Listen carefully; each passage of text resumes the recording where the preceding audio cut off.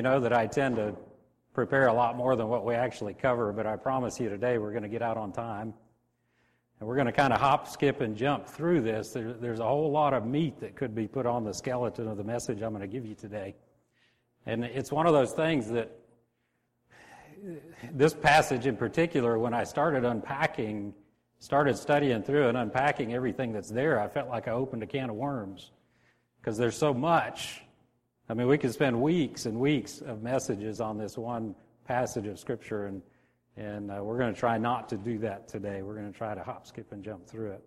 The theme of the message, the ministry of reconciliation, it's interesting that we had in our service today the testimony of the mission trip, because that's one of the ways that we as the body carry out the ministry of reconciliation, the very thing that we're going to be talking about today. Take your handout. Did everybody get the handout? Okay.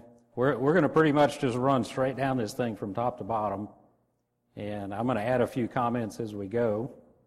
But we're talking about the ministry of reconciliation in 2 Corinthians chapter 5. The paper says verse 14 through 21, but I'm going to cut that down to verse 17 through 21. So let me read. Let me ask God to bless this time first, and then we'll get into the Word. Father, we want to hear what you have to say to us today. We don't want to hear anything more or anything less. And we pray that in this short time that we've got together, that your Word will be made known, and that you'll speak to our hearts, and we'll take something away from this message. We just thank you for this opportunity to hear your Word. We ask you to bless it in Jesus' name. All right, 2 Corinthians chapter 5, verse 17. This was actually one of the very first verses I memorized when I became a Christian. Therefore, if anyone is in Christ, he's a new creature. The old things passed away. Behold, new things have come. Verse 18. Now all these things are from God, who reconciled us to himself through Christ and gave us the ministry of reconciliation. Now pay attention how many times that word pops up as we read this. All these things are from God, who reconciled us to himself through Christ and gave us the ministry of reconciliation. Namely, that God was in Christ reconciling the world to himself, not counting their trespasses against them, and he has committed to us the word of reconciliation. Therefore, we are ambassadors for Christ, as though God were making an appeal through us. We beg you, on behalf of Christ, be reconciled to God. He made him who knew no sin to be sin on our behalf, so that we might become the righteousness of God in him. Well, if I count right, if my math skills are still good, there's 5 different times that the word reconcile shows up in that scripture in one form or another. Either reconciled or reconciliation or reconciling. And the root word of that word reconciled, if you trace it all the way back, it has to do with exchanging coins. And it's really kind of an accounting term. And when I hear the word reconciled, the first thing that I think about is my checkbook. Now, I realize we're living in a day today where a lot of the younger people don't really know what a checkbook is anymore. I know my 20-somethings in my family are guilty of not using a checkbook to register all their stuff. But, you know, whether you use a checkbook to record your expenses or whether you keep track of them in your mind, you know, the old days we had the checkbook and we'd record all of our deposits, all of our expenses. Once a month we'd get a bank statement and we'd have to reconcile our checkbook to match the bank statement. So I'd sit down with the bank statement, which was the standard, and I'd take my checkbook and I'd check this and I'd check that. And if the numbers in my checkbook were different than the bank statement, I would edit the checkbook and bring it into agreement with the bank statement. In today's world, where we use the debit cards and we don't write so many checks and people are prone not to have a checkbook, typically those people will still log in online to their bank every couple of days, once a week. They'll log in and they'll look at the numbers there, and then they'll reconcile whatever records they're keeping. They'll bring their records into agreement with what the bank says. Well, this word reconcile has that same meaning. It's to bring one account into agreement with another. So when the word tells us that God reconciled us to him, what it means is he's the standard. You know, in my little illustration, God's the bank statement. He's the thing that's right. And I'm the checkbook. I'm the thing that's prone to have errors in it. There may be things entered incorrectly. There may be things not entered. There may be math, errors, addition, subtraction errors. And God took me as the checkbook, and He reconciled me, and He brought me into agreement with Him as the bank statement, with Him as the standard. Now, if you follow down the sheet here and fill in the blanks, reconcile to bring one account into agreement with another, well, there's two parts of that in the life of a Christian. God reconciled our souls. At the moment of salvation, our soul was brought into agreement with God. Our sins were forgiven. All of our mistakes of the past were forgiven. All of our mistakes of the future were forgiven at that moment. Every mistake I'll ever make has already been forgiven. It's already been made right. God reconciled my soul, and He brought my soul into agreement with Him. And if you want to fill in the blanks, it's this part of reconciliation speaks of position. It speaks to who we are as a reconciled soul, as a child of God. Our eternity is secured. He saved us from eternal judgment in hell apart from God, but He didn't stop there. He saved us to eternal life in heaven with God. Salvation is always a from and a to. We're always saved from something, but then we're saved to something else. Well, if you follow down in item B, God is reconciling our lives. We use the fancy word sanctification. And God reconciling my life is a process, where reconciling my soul was an event. Reconciling my life is a process. So He's bringing our lives into agreement with Him. This speaks of activity, and it speaks about what we do. So God's working in my life, according to the Apostle Paul. Now, all these things are from God who reconciled us to Himself through Christ. God's working every day to bring my life into agreement with Him, to bring the things that I do into agreement with Him. So He's saving us from a life without lasting purpose or value, and He's saving us to a life with eternal purpose and eternal value. Now, I made a list here, this next little paragraph. God wants to bring every aspect of our lives into agreement with Him. I made a little list here of just some things that came to mind. But He wants to bring every thought that I have into agreement with Him. He wants to reconcile my thoughts to Him. He wants to bring every desire that I have into agreement with Him. He wants to bring every belief that I have into agreement with Him. He wants to bring every relationship in my life into agreement with Him. He wants to take every opportunity that He gives me and bring that. He wants to take every possession that I have and bring that into agreement with Him. He wants to take all of my money, all my expenditures. And we could add several more things to that list, but I'm trying to get you to understand that God wants to bring every single aspect of your life into agreement with Him. How does He do this? I keep coming back. I've run across this example of Moses several times lately, but you look at Moses, and you remember Moses spent 40 days with God. You remember he came down off the mountain, and what was happening to his face? Remember? He was glowing. He was shining. How did that shine get in Moses? How did that glow get there? Go ahead and answer. In his presence. Exactly. And the fascinating thing to me about that story is Moses didn't even know he was glowing. He didn't know that he was shining. And the whole point of that is Moses spent so much time with God that Moses just literally soaked up God's radiance. Moses soaked up God's glory. And then when Moses walked away and he went out to interact with the people, that shine and that glory just flowed out of him. It was just a natural result of having been with God.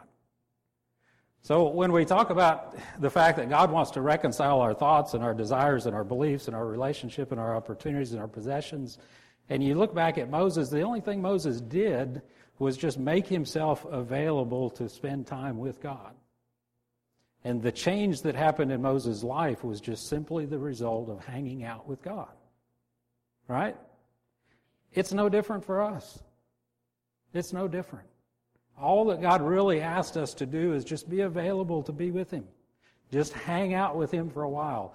Hang out in His Word. Just read it. It will do the changing in your life. You know, Christianity is not about avoiding all this list of bad things. That's what we make it so many times. We make Christianity about, oh, I can't do that, and I can't do that, and I can't do that. Now, that's not what Christianity is about at all. Christianity is about hanging out with God, being in His presence, and letting His presence transform us, and going away from that encounter into the world, and letting that presence naturally flow out of us, just like it did with Moses. Okay? So, number one, God reconciled us to Himself. Flip over your page. Let's hop, skip, and jump on to number 2. So God reconciled us to Himself, but then God gave to us the ministry of reconciliation.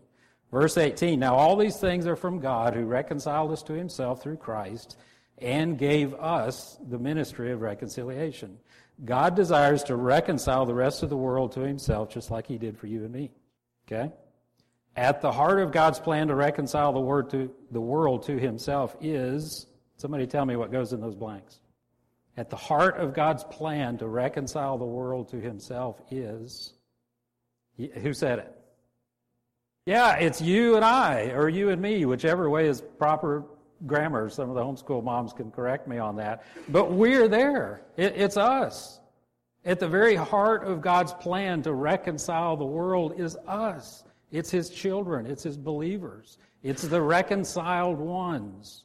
The ones that He's taken and He's brought into agreement with Him. That's step one. And then He gives us the ministry of reconciliation. And we'll read a minute down here in a minute. He gives us the word of reconciliation. Verse 19, namely that God was in Christ reconciling the world to Himself, not counting their trespasses against them, and He has committed to us the word of reconciliation. All right, so God doesn't reconcile us just for our benefit, so our eternity can be secure and so our life can be better, although that's part of the plan. But He reconciles us so that He can in turn use us to continue reconciling others and to continue going and going and going. But remember, God is the one doing the reconciling, but He uses us to speak the word of reconciliation. Again, I'm afraid that the enemy leads us to make the Christian life much too complicated. We feel like we've got to do all the work. We feel like it's up to us to do everything perfect. We feel like it's up to us to have all the answers. We feel like it's all on our shoulders to go out and save the world. And it's not. It's not at all. God reconciled us. He will reconcile the next people. He just wants to use us as part of that tool. He wants to give us the opportunity to play part of that role. Now, it's an opportunity. It's a blessing. It's an honor to be used. You know, these guys and gals that just went to the DR, that's just a blessing that God allowed them to have the opportunity to go and be used to impact lives and to participate in this process that we call the ministry of reconciliation. All right, point number 3, we each individually have a role to play. So God reconciled us. He gave us the ministry of reconciliation. As individuals, we have a significant role to play. Therefore, we are ambassadors for Christ as though God were making an appeal through us. We beg you on behalf of Christ, be reconciled to God. He's making His appeal through us. And if we, as an individual, choose not to participate, it's going to be trouble. There's a role for me to fulfill that no one else can fulfill. And I started to put you there. I started to say there's a role for you to play. I'm bad about that. And I thought, no, the answer there is me. There's a role for me to play. And every one of us fills that out. There's a role for me to play individually, as an individual person in the ministry of reconciliation. The ministry of reconciliation will not be carried out to its full potential unless I fulfill my role. Participation in the ministry of reconciliation is not an optional part of being a Christian. There's not an opt-out clause anywhere that I've found in Scripture that gives any particular person the right to say, well, I mean, sure, the pastor and the teachers and, church leaders, sure, they've got to do that. But, I'm so insignificant that I don't have to participate in that. I don't have to make an effort there. I'm just an insignificant Christian. It doesn't work that way. I haven't found any place that works that way in Scripture. Every single one of us, if you're a believer, you have a part to play individually in this ministry of reconciliation. The overarching objective of every aspect of our lives should be to accomplish the ministry of reconciliation. Do you know why God wants to reconcile this list of things? Remember, under number 1, I gave you the list: every thought, desire, belief, relationship, opportunity, possession, expenditure. Do you know why He wants to bring all those things into agreement with Him? Because under number 3, we see that all those things have a role to play in us fulfilling the ministry of reconciliation. God wants to use every thought that I have to accomplish the ministry of reconciliation. If I have a thought that's not geared towards somehow accomplishing that ministry of reconciliation, that's a wasted thought. And what value is it? If I have a desire that's not geared towards accomplishing the ministry of reconciliation, if I have a belief, if I have a relationship, opportunity, individually, God wants to take each one of these parts, and we should make the focus, we should make the effort that each and every one of these things in our lives are geared towards allowing God to use us as He's reaching out in His effort to reconcile the world to Him. All right, flip over to the next page, 2 Corinthians chapter 5, verses 14 and 15. For the love of Christ controls us, and I like the King James says compels us. For the love of Christ controls us, having concluded this, that one died for all, therefore all died, and He died for all, so that they who live might no longer live for themselves, but for Him who died and rose again on their behalf. And I come back, I bolded and underlined, and my bolding and underlining might get irritating to some people, but it's so important.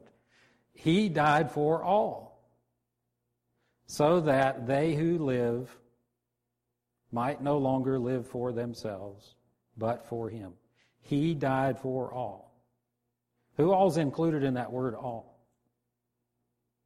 Every one of us, right? He died for all, so that they who live, us, right, might no longer live for themselves, but for Him who died and rose again on their behalf. There's so much power in this one verse, if we really unpacked it. He died on my behalf. He gave His life so that I could live. Therefore, my life should be lived for Him. Then I say, I have no rights to these things. It's the same list. My thoughts, my desires, my beliefs, my relationships, my opportunities, my possessions, my expenditures, my time. You notice I used the word my. I really shouldn't have done that, because it's not my. It's His that He's given to me. Now, before you begin to feel overwhelmed again at the thought that everything in my life is supposed to be spent, and I don't know how to do that, and that seems overwhelming to me, and I just struggle to get through life. I don't know how to take my life and focus it and surrender it and take it to that next level of ministry. Look at that next sentence. We have no ability within ourselves to accomplish this ministry. I don't. I have no ability within myself to do that. It can only be done by staying connected to the vine and by letting His fruit flow through us as the branches. John 15:4, abide in me and I in you, as the branch cannot bear fruit of itself unless it abides in the vine. So neither can you unless you abide in me. Remember Moses, we just talked about? What did Moses do? He went and abode, whatever the word is, the right grammar there. He went and hung out with God for 40 days. And when he came away from that 40-day hangout session, he was radiating God.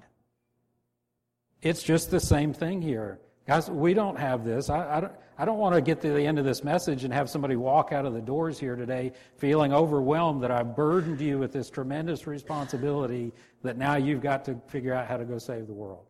That's not what it's about at all.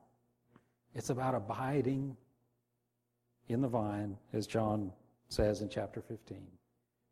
You abide in the vine, you spend time, you soak up God's characteristics that way. You just stay attached and let the life of Him flow through you, and before you know it, He'll be working miracles that you can't even believe. And then the unexplainable things will be going on in your life. And then you'll be looking and saying, man, that's not me. I know I did that somehow, but I didn't do that. God did that through me. All right, so God reconciles us. He gives us the ministry of reconciliation. As individuals, we've each got a part to play, a very significant part to play. And if we individually choose not to play our part, then the overall ministry of reconciliation suffers. Okay?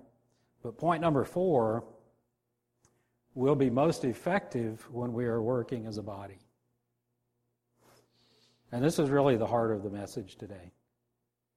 I want you to really think about this as we go through this section. We'll be most effective carrying out the ministry of reconciliation when we work as a body. Romans 12, 4 through 6.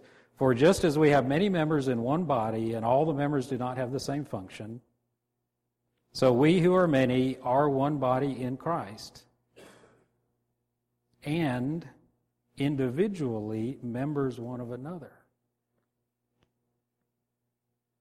Since we have gifts that differ according to the grace given to us, each of us is to exercise them accordingly. Let's think of this through a minute. And I've been blessed with the opportunity to live in 2 different foreign cultures, one in Africa and one in Mexico, for about 3 years each time. The mission team has had the opportunity, I think Mark's 5 times, to go down to the DR and experience that culture.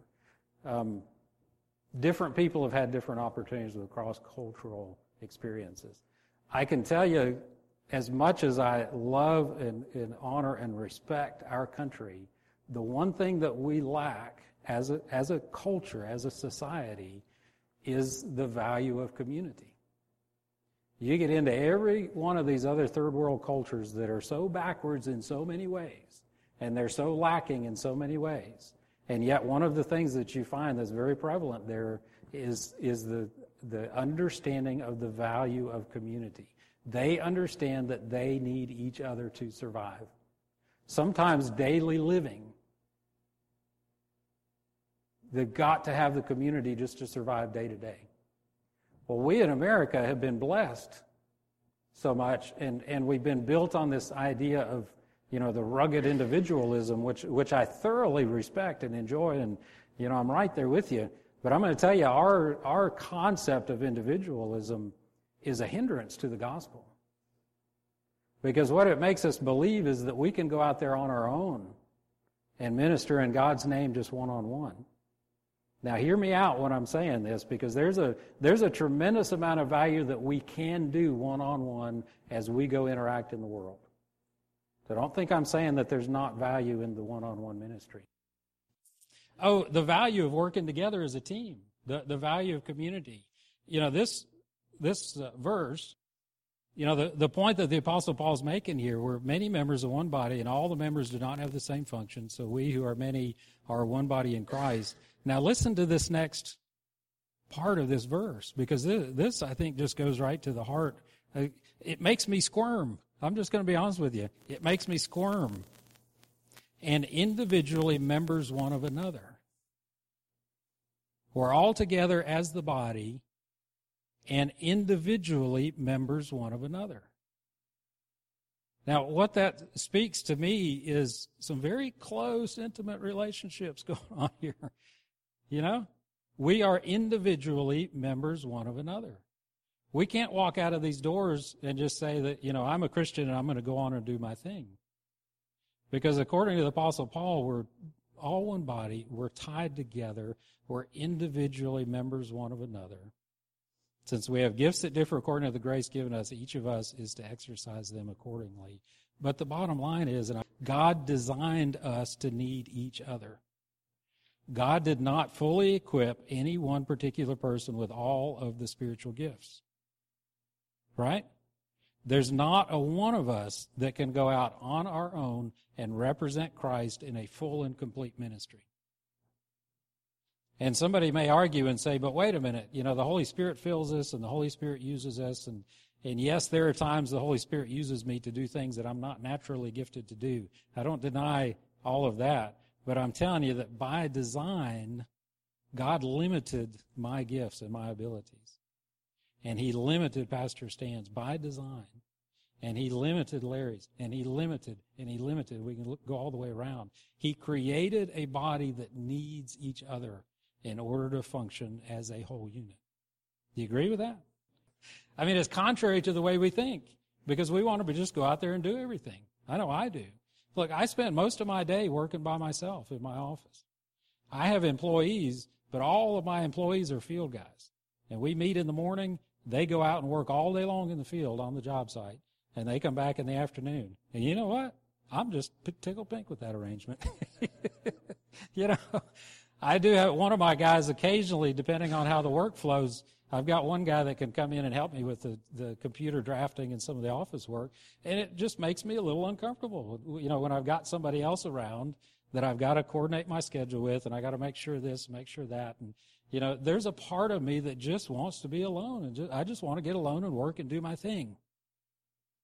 And there was a time when I just felt like, you know, that's the way God created me. That's the way that I work best, and I'll just stick with that method. But, you know, Scripture is contrary to that belief. God didn't design a system. God didn't intend me to get alone and just do my own thing. He never intended that. It may be what I feel like doing. It may be part of my nature. It may even be where I'm most comfortable. But, you know, the bottom line is God doesn't really care where we're comfortable. Right? There's nothing in Scripture that, again, that I've read, somebody correct me if I'm wrong, but there's nothing in Scripture that I've read where God says, my objective is to make you comfortable in life. Now, He does want to comfort us when we're in difficult times, so don't get me confused there. But it's not necessarily His objective to just make us comfortable, fat, happy, and lazy. My experience is God continually pushes me out of my comfort zone into places that are uncomfortable. And I think one of these things, and maybe He's just working on me. Maybe this message is all for me, but I suspect that as a whole, we need to dig into this concept of the body and the community and functioning together and understand the value of that. You know, one of the things that we did, well, let me add this last blank here and fill it in before I move on. A successful ministry will always include a variety of people with different gifts. One of the things we did on the board here last year was we had the board members take a spiritual gift assessment, and along with that was a little bit of a personality assessment. Now, that can be intimidating when you're opening yourself up for evaluation, and then you lay all that information on the table for 8 other guys to look at, and there's an element there where everybody's like, I don't know if I want everybody to know all these things about me, But, one of the things we found, and Larry and I have laughed about this just numerous times, Larry and I are opposites in a lot of ways. And there's things that he's very strong at that I'm exceptionally weak at when we got to looking at this spiritual gift and personality assessment. And there's things that I'm strong at that he's not so strong at. And we realize that if the two of us, if we put our two assessments together, we come pretty close to making a complete person. Yeah. But if you just take mine and look at it, there's all kinds of holes in it. And if you just take his and look at it, there's holes in it. And if you put the two together, you understand what I'm saying? As leaders in the church, we figured out, that God's left some holes in me. He didn't equip me with everything that I need. And He left some holes in Larry. And when the two of us come together, we fill in those holes in each other. We make a more complete person. Well, what do you think happens when 3 of us come together? When Larry and I come together and then a third person comes in, the holes start to get filled pretty quick.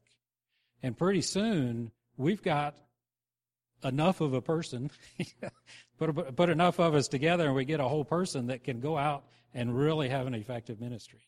You follow what I'm saying? All right. In fact, let me just stop there. Turn on to your last sheet, and let's just go through a real quick list of things to take away. And I really do hope that you'll take this sheet and go back and read these verses and ask God to fill this out and put some more meat on the bones of this lesson. But on the very last sheet, today's takeaways, just got 4 things there. As a Christian, God has reconciled your soul. Your position in God has been established forever and ever. It'll never change. B, as a Christian, God is reconciling your life. He desires to bring every aspect of your life into agreement with Him and His purposes. Every aspect. Spend some time thinking about that. Spend some time as you go home this afternoon and just think about what your afternoon is going to be. Think about what tomorrow is going to be. God wants to bring every aspect of your life into agreement with himself and his purposes.